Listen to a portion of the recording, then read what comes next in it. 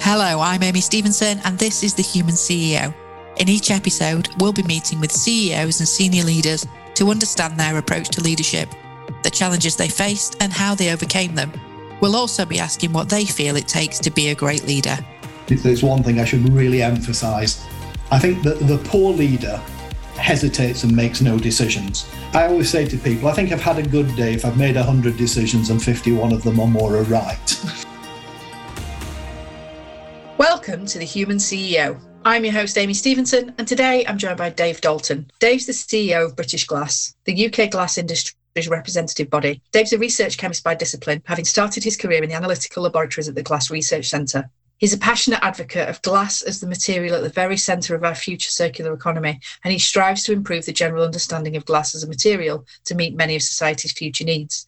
Dave joins us today to share his insight as a leader and a human CEO. Thank you for joining us today, Dave. It's great to have you with us. Thanks, Amy. It's a pleasure. I'm looking forward to speaking with you and hearing your story. So can you tell us a little bit about British Glass then, please? Yeah, we're a bit of a strange organisation, actually. We originally, the organisation I joined was a research institute. So back in the early 1980s, long before time began, I was a research chemist and I worked for an agency that the government had set up just after the war to bring the various technologies up to speed to be able to compete globally. So we researched glass. So my background is as a laboratory based and then ultimately a technical lead in glass research for about 30 years of my career. But our organisation merged with another element that represented the glass industry, which was the trade body back in 1988. I remained as sort of technical lead for considerable time. But then what was then called the grandiose title of Director General was gently coaxed out of role. And I was asked to stand across both parts of the organisation whilst they made their mind up, and somehow it stuck. So I became the chief executive of an organisation which is, for the most part, the representative body for UK glass manufacturers. So that's a bit of a sort of politician role. I spend a lot of time, or I did before COVID, physically in London or Brussels or Paris or whatever, representing glass and the ability for manufacturers to make glass. The other side of the job is still to look after the research wing. We're an organisation of maybe 60 people, and I guess 35, 40 of them work in the technical department, still researching glass and doing testing around glass. So we're a bit of a chimera of an organisation, a technical wing and a political wing, and I sort of span the two. Yeah, must keep it interesting, I'm sure. Yeah, never a dull day. Yeah. And so can you talk to us about the kind of challenges that you're up against then? So as a leader of that organisation, in that stage of its life cycle, what kind of challenges are you up against as a leader? It's multifold. I mean, obviously we're an externally facing organisation in the most part, in that we're representing those that manufacture glass and we're helping in the technologies that provide for their future requirements. And to that end, I mean, we're leading on things like decarbonisation. Obviously, right. An industry like glass manufacture has significant carbon emissions. And since the dawn of this millennium, all heavy industry has really been in the spotlight in terms of its carbon emissions. The industry I joined was responsible for about 3 million tonnes per annum in the UK alone of carbon.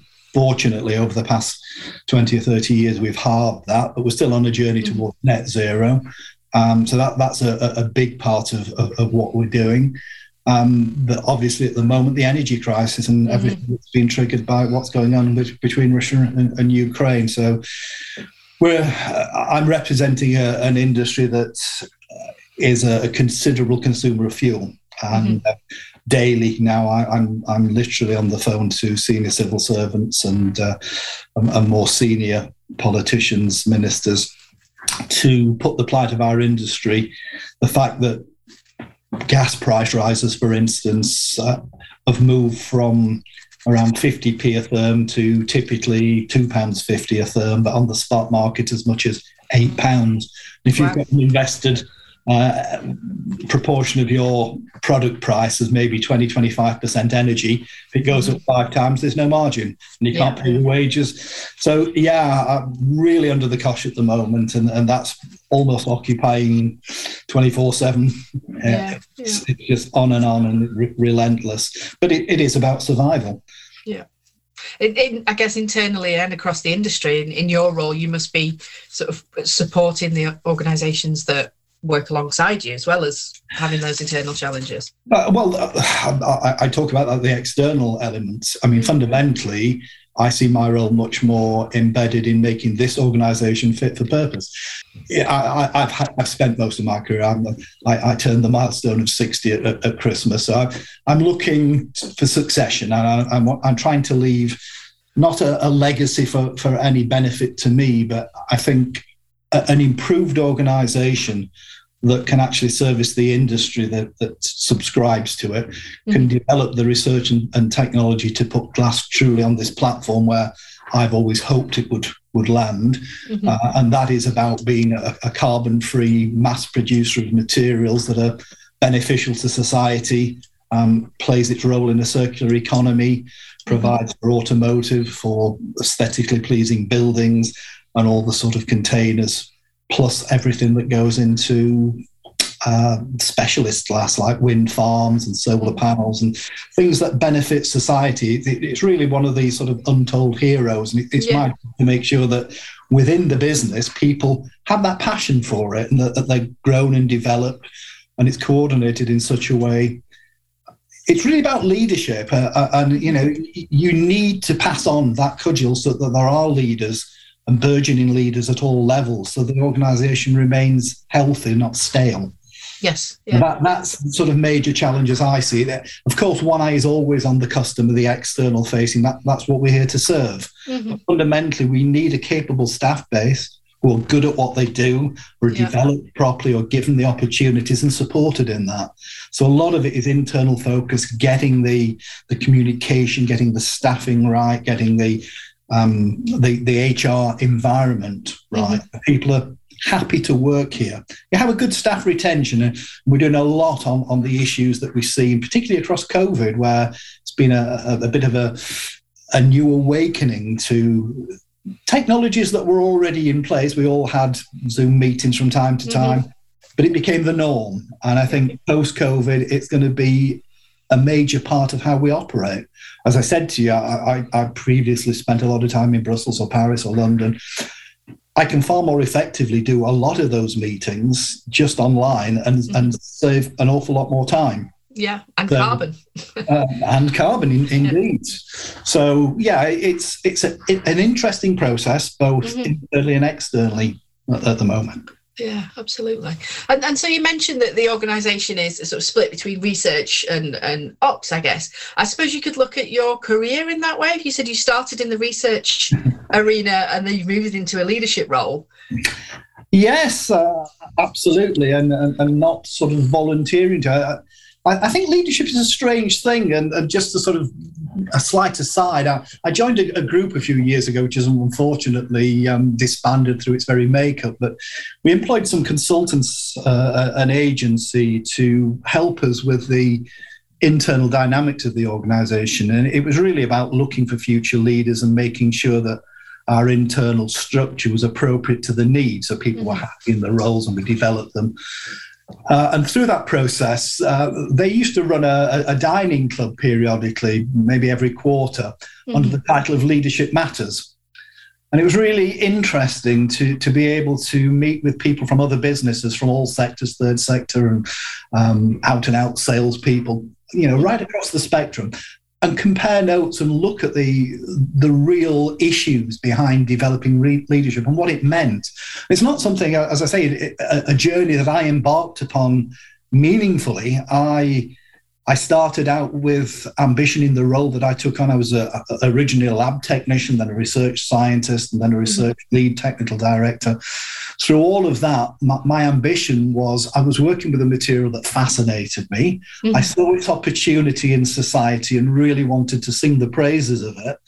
So it was really getting it out there. So at a level, I guess I had a political opportunity, or a quasi-political opportunity, from very, very early days of leading research to try and plead with government and decision makers about investment in materials technology. So I was trying to champion glass as a non-politician, unbeknown to me, honing certain skills in dealing with people in different environments. So I guess it was an evolution through that. And I did spend time in Whitehall and Westminster in my technical days, but talking to a certain selection of society, a certain sort of breed of civil servant more than politician, looking at the needs of our industry and our sector and our own business, and trying to get funding and approval of developing technologies that we could try and get out there in the marketplace and help our industry and help society. And I think through that process,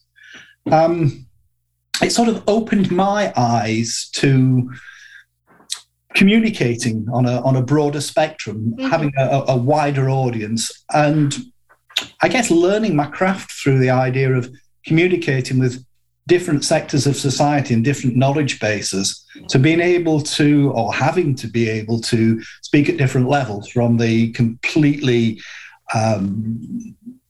almost naive level of no knowledge at all, right through to highly technical, dealing with university professors, and finding that balance where you were learning that craft to convey to other people. And I think that is part of the leadership, sort of burgeoning element of leadership, where once you discover that people are looking to you for that leadership, you have to hone your skills in the way that you convey that and take people on board. And it's a lot of these old adages about communication's a two-way thing, and it really is. You can't dictate. You can't just tell people something and expect that they know it. And you can't even just sort of pose questions and get a notional answer that's in the right spectrum and therefore assume that everything's known. It's an ongoing built dialogue. And I think through that, you get to know people. And those people you can determine from that who are potential successors in certain roles, who are happy in their own roles and just want supporting in what they want to achieve. But you can test the boundaries. And I think leadership it's a whole collective of facets. And I go back to that dining club that looked at the sort of ethos of leadership. And one evening, we debated long and hard about the definition of leadership. And I think we came up with something that I still use today and find a really sort of reassuring definition. And it is, leadership is the ability to create followership. And I think that just is so succinct. And what it says is, if you're on a journey, you want people not to be dictated to follow your journey, but to say, that's good, I like that, I want to go along as well. And it's also recognizing the foibles of leadership. I think one of the mistakes that many leaders make is that they don't understand the impact of the triviality of things that they do without meaning. Little statements, little snippets of things that are said, not even with any meaning, are overinterpreted by individuals within organizations who will go home and lose sleep over it.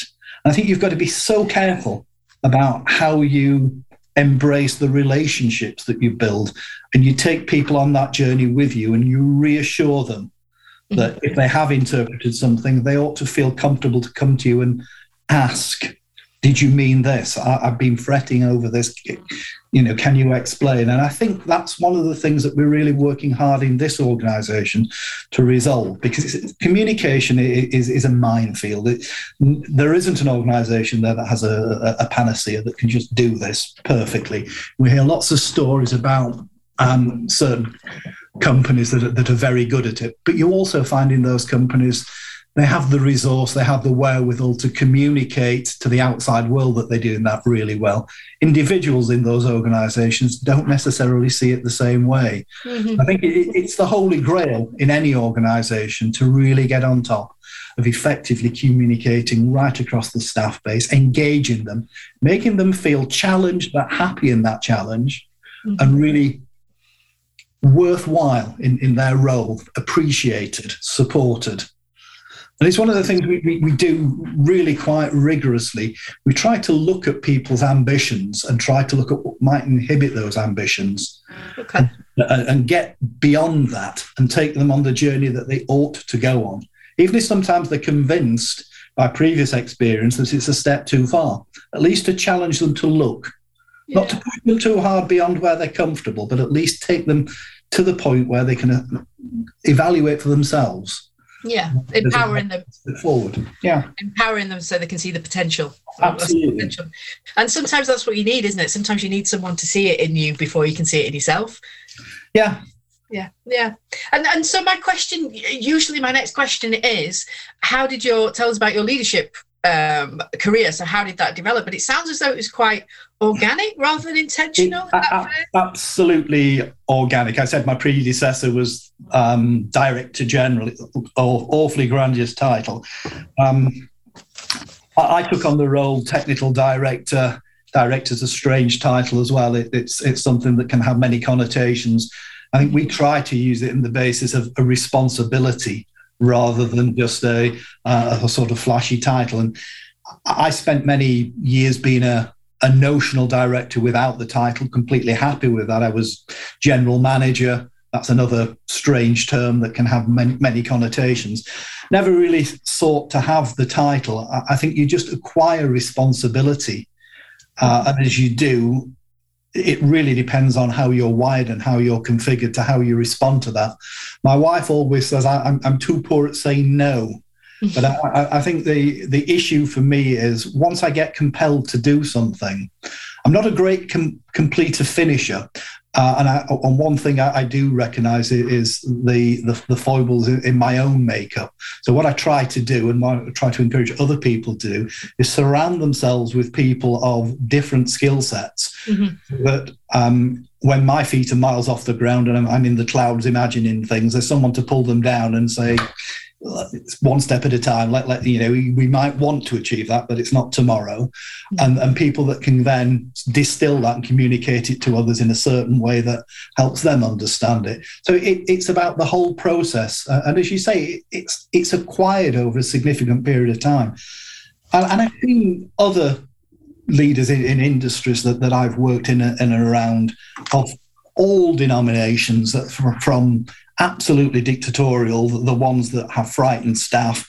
Mm-hmm. And they can be effective, don't get me wrong, but it's not a pleasant environment. It's not something I think today's world would gladly embrace. It's an old school, frowned upon, very sort of bigoted way of doing things. But in certain elements of business, that can be a relatively successful way of doing things. It tends to get ultimately seen through and corrected, but it's still out there. And it's something that we see occasionally individuals that rise in this organisation. They get a little bit ahead of themselves and think, I've got a new title, a new power base, and it's exercised inappropriately. Mm-hmm. What we're trying to do here, and what I've always tried to do, is measure that. And down to the previous statement about impact on others, you've got to have checks and balances and measures, and you've got to be sure if you are in a leadership role, you carry massive responsibility, and you should never take that lightly. I don't think there are natural leaders, there are natural born leaders, there's no doubt, that have that persona. But I think a lot of them tend to be quite scary people. Okay. They can be successful in life, and they can take certain people of a similar ilk on the journey with them. But I think they tend to be massively disruptive. Not always a bad thing, but it means that their journey tends to be fragmented. They'll do something, they'll get a business from a certain place to a better place maybe, but they'll leave damage in it and move on and do that in another organisation, and on they go, and they can have a very successful career. Mm-hmm. I would hesitate to qualify that as appropriate leadership.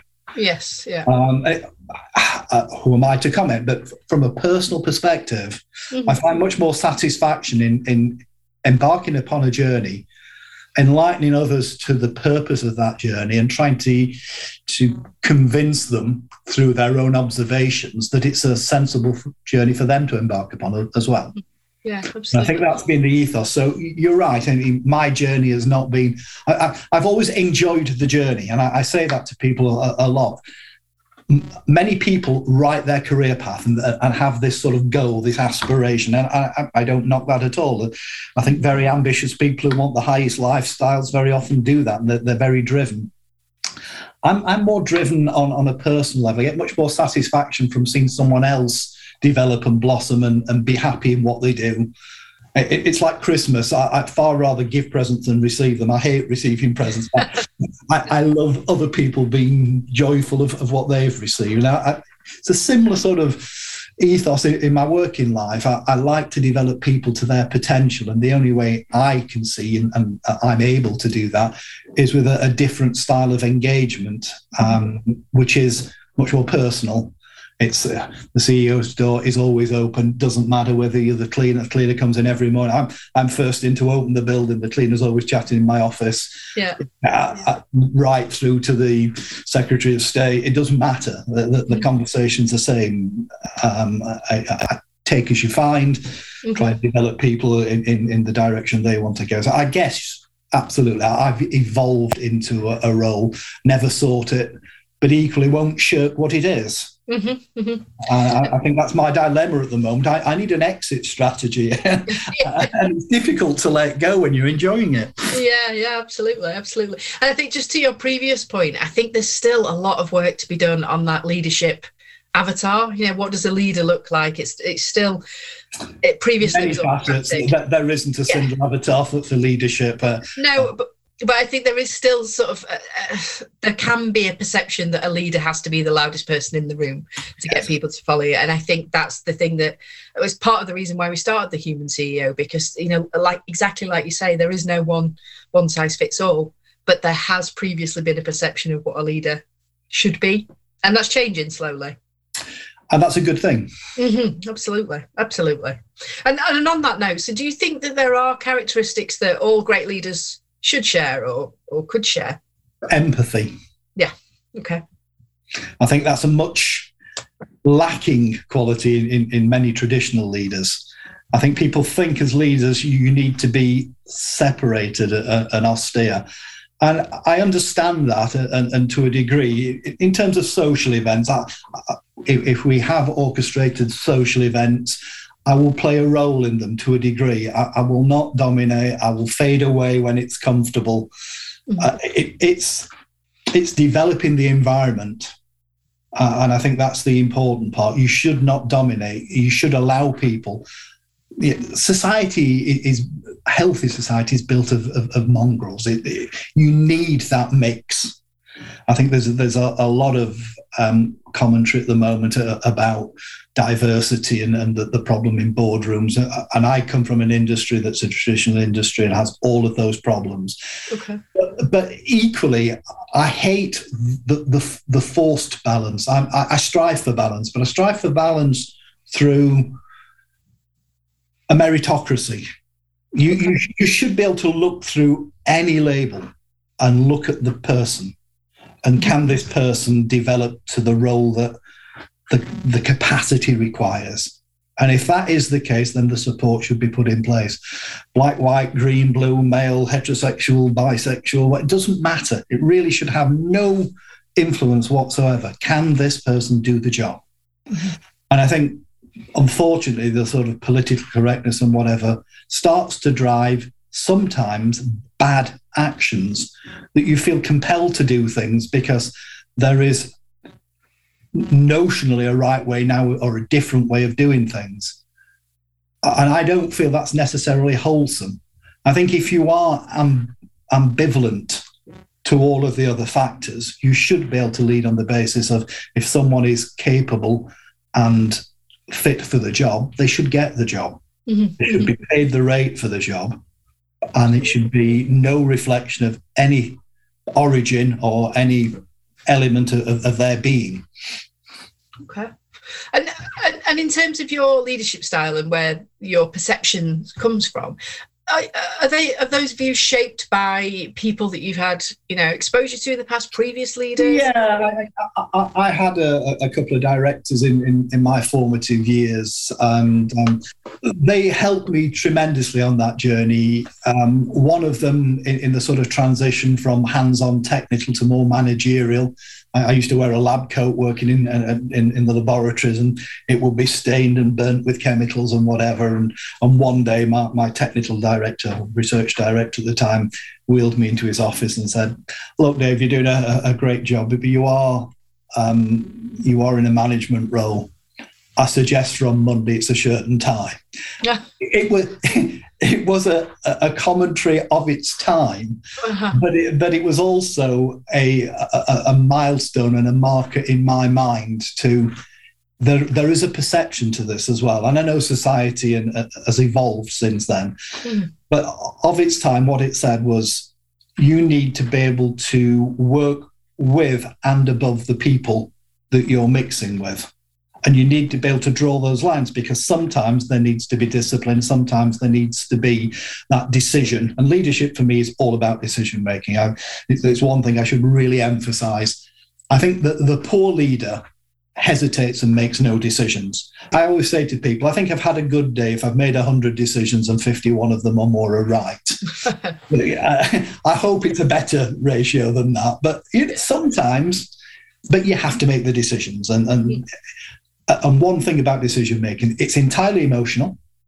All decision is made by how you've convinced someone. You can stack all the evidence and all the data. We're learning that through our political aspirations at the moment. We went through a whole range of methodologies. Historically, lobbying was belligerent.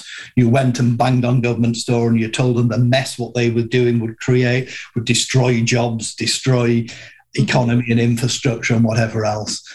And then over the past sort of 10 years or so, that's migrated to something that's been called evidence-based lobbying. So you get all your technical people together and you weigh in the evidence and you prove to civil servants that within their models they can take it to decision makers and ministers and explain to them why they should make a particular decision.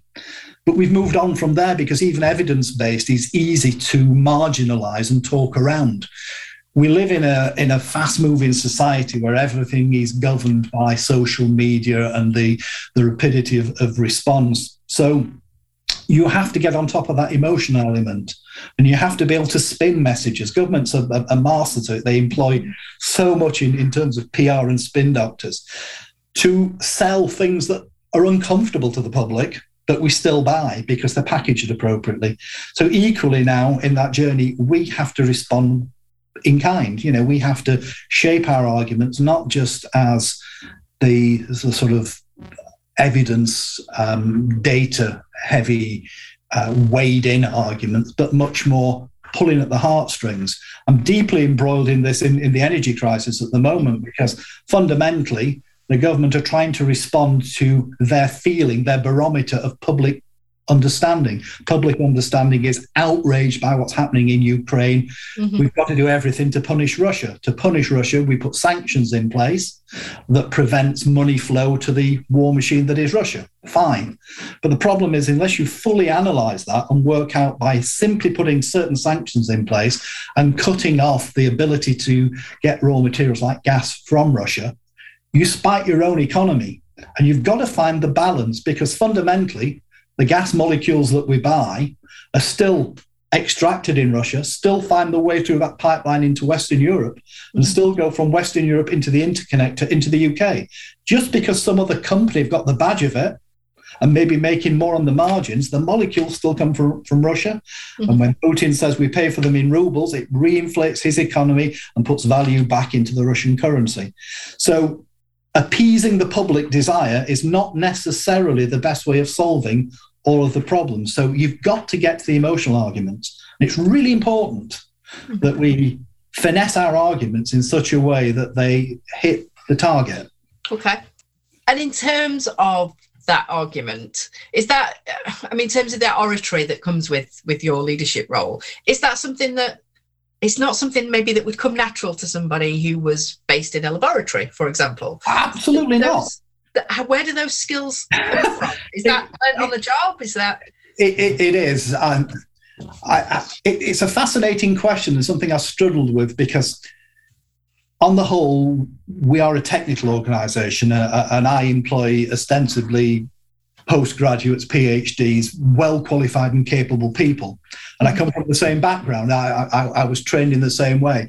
And I think one of the stark things that I recognised quite early was that in the UK particularly, as we train and develop people, particularly technical people, we look at the disciplines and we decide quite early that subjects like physics and engineering are quite hard to grapple with.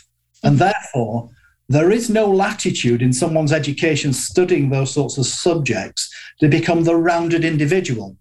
Okay. There's almost a degree of inflicted autism, to use a crude term. We want people to forget society. We don't want them to respond to the social norm. We want them to rotely learn the disciplines of science and engineering so they're good at it. But that deprives people in that environment of the social skills, even the financial skills. You're equipped with heavy technical skills and lots of capability. Does that equip you to lead? Does it equip you to manage a business, to communicate with people effectively? Probably not. And when I look across the people we employ, there are a lot of those traits. I was fortunate, I think, in my transition from sort of technical lead, I had a lot of people around me who were much more adept in the social environment, and I went on that journey with them. And I didn't find that natural. I didn't find going into a room full of very capable people, intellectually able people, and just picking my way into that audience. I had to learn that craft, had to learn how to go into a meeting and sidle up to someone and make my presence known and start a conversation. It's not natural. I am not innately of that ilk. And I think so many technical people are not. And the education process doesn't lend itself to that. If, in comparison, you look at, say, the French system, the baccalaureate system, which is all based around philosophy, which has a healthy dose of technology and science, but also has that philosophy, and it brings that balance into play. And I think all human beings need to find that balance. There's a phrase that someone once said to me, which I continue to re-quote. You strive to be comfortable in your own skin. And I think when you can get to be that, you can lower your inhibitions. It enabled me to go into governmental circles armed as a technically capable person and ask the idiot question without feeling an idiot, because I knew we could then converse from that point. If it came back as a technical answer, we could converse in technical terms. If it came back without knowledge, I could fulfill the requirement of getting my message over with the technical content of educating the recipient. Okay. It helped me develop a way of communicating across the spectrum. But I think I was fortunate in the people that helped me on that journey. And this is why, at a personal level, I am very keen to do the same thing with burgeoning leaders in our own organisation. It's so critical that you get the opportunity, and that there are many, many latent leaders out there in society that never get the opportunity. Yeah, so I still employ this consultancy to come in and work with all tiers of our organisation and try and help us spot that latent potential and tease it out of people, even when they don't want necessarily to step forward, just to give them the opportunity, not in any way forcing them, but opening their eyes to what could be. And I think that is so important. Yeah, absolutely. Absolutely. It's fantastic that you're doing that. And so with regards to those latent leaders or someone that was looking to follow in your footsteps, is there a piece of advice that you would share with them that would have been invaluable to you previously, or that's helped you in the past? I think it is listen. It's listen, understand, try and build an empathy with people that you communicate with. Understand someone else's perspective. I think very often in leadership, you get carried away with being task focused, what you have to do. And sometimes that can really blink you towards taking people on the journey who will help you do that more successfully. Okay, that's good advice. And in terms of leaders, past or present, famous or otherwise, that you particularly admire, does anyone stand out to you, Dave? Or well, there's a couple of people. In my past, I referred to a director there, a guy called Dr. Bill Cook. He was an ex-ICI guy who came into the glass industry when at the point of our merger with the Trade Federation back in 1988. We didn't instantly hit it off. It came from a very different environment. And the guy, by his own admission in later years, had a bit of a chip on his shoulder. He came from a background where most of his contemporaries were Oxford graduates, and he was out of Edinburgh. Very, very bright guy, good PhD, but always felt slightly out of the in crowd. Okay. And when he came into our business, he had a point to prove. And it took a little bit of time for him to settle in externally facing, but even more internally, he got a lot of poor rhetoric from the lower ranks that he was sort of lording it over people. It wasn't so. He was finding a way of working, and he and I over years found a really good way of working together. And he said to me in later years that he sort of recognised that latent potential in me that I'd not. I wanted to give me the opportunity. And the first thing he did, having recognised that, was give me a department to run and the challenge of doing that. And he set some certain challenges within that helped me focus on, I can't just sort of drift along doing what excites me. I have a responsibility for others now, and I have to organise a little bit better. Yeah. And that took me on a slightly different path. And he retired, and eventually I took over his role, and I kept in touch with him. He's not of great health these days, but he's still around in his mid-80s. And he was an inspiration to me. And I think the other person that I certainly won't be on my own reflecting is Vladimir Zelensky. I mean, I think he's doing an absolutely incredible job in the adverse environment that he's having to operate, where a mighty nation is trying to destroy not just his nation, but him. He is showing leadership in spades. I think he's a phenomenal actor. Mm-hmm. Absolutely agreed on that one, definitely. And in terms of the leadership, well, any content that you consume that's shaping your leadership style and shaping your thinking at the minute, is there a book that you'd recommend, or a podcast or audio book? What are you consuming at the minute? Or I'm a strange individual. My wife's an avid reader, and she'll read anything from labels on jars. She's permanently absorbing things. I tend to be very selective. I can't be comfortable sitting down reading a book for pleasure. I try to absorb facts and knowledge, and I like to sort of build an internal debate. So I trawl the internet extensively. I read technical text. And another hero of mine, which I should probably mention, is Joseph Schumpeter, the economist from Czech Republic, Czechoslovakia, back in the 30s and 40s, who finished up as a Harvard professor on economics. But he introduced the concept of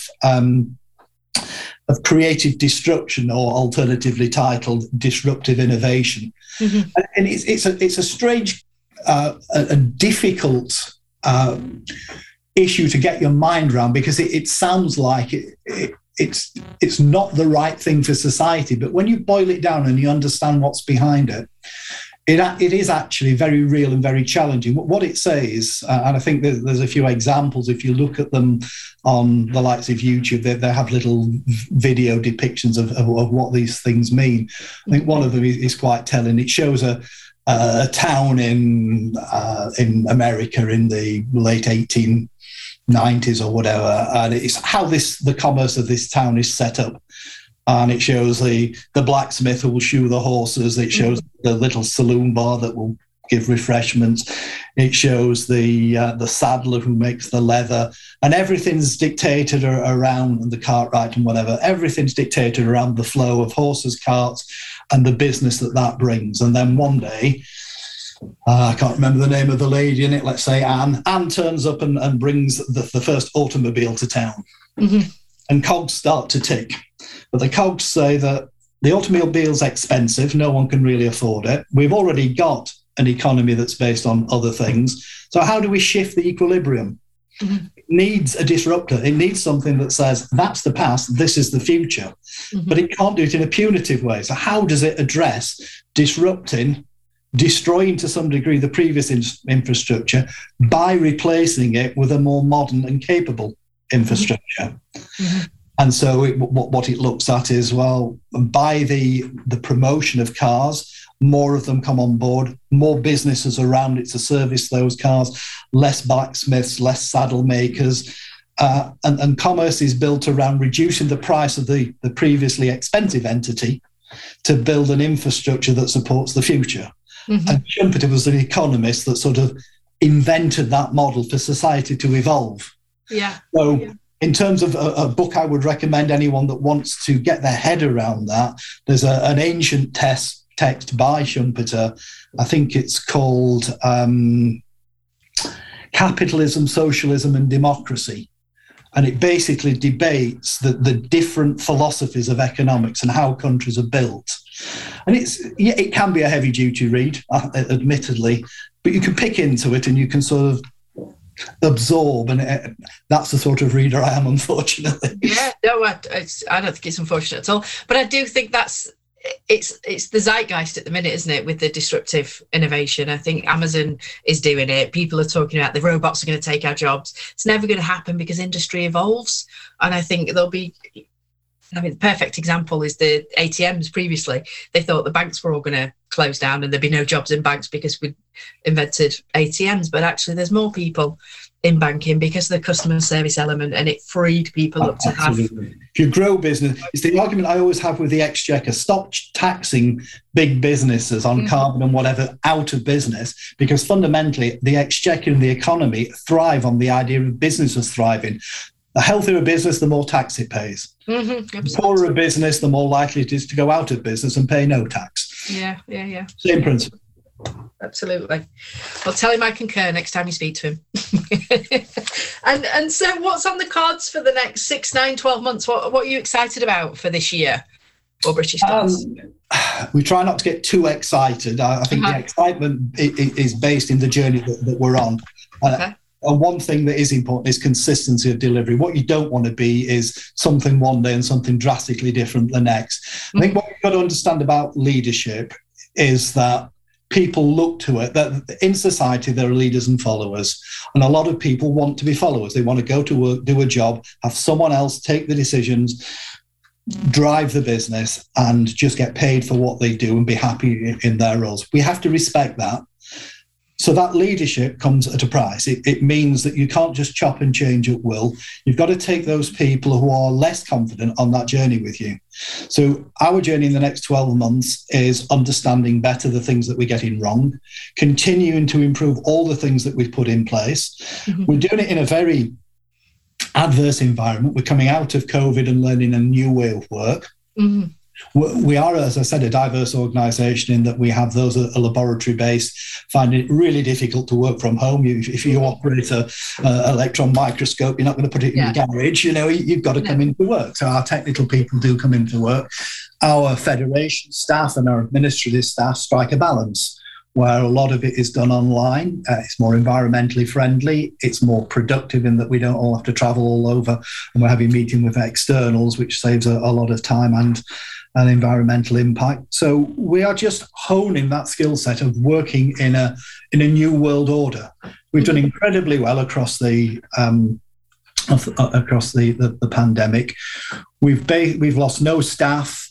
We barely touched the idea of the furlough schemes. Our productivity didn't change. We hit budget throughout. We had people really upbeat working from home. We had online events. We built a social environment around it. And we continue to strive to engage people in the business because we are a people business. And it's important that we continue to recognise that. So basically, it's more of the same. Okay. Fantastic. Well, watch this space, I guess. Absolutely. And so in terms of your next 12 months, the priorities that you have around leadership, that's around building your team or developing your team, did you say? It is, yes. We have already well-defined leaders in certain roles, but despite the fact that we have very little attrition, we're not the best paid business in the entire world, and we do attract very capable people who, by definition in today's world, tend to develop their CVs by moving around. My own son, he's in the world of I call it IT. It isn't. He can shoot me for saying it. He's a developer, okay. Software engineer or something. But every 2 years, unless you move on, your CV's damaged. Okay. Basically, he flits around, and it's nothing to do with the job that he's in. It's just part of what they do. I think a lot of the people we bring in here or are ably qualified do feel the need, but we do try and provide an environment where they really enjoy their term here. Mm-hmm. And many of them come back.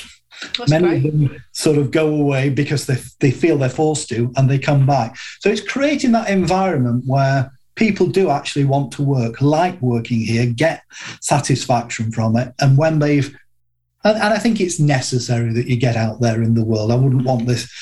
It's my sole job. I came here from university. I'm still here. I don't recommend that for anyone.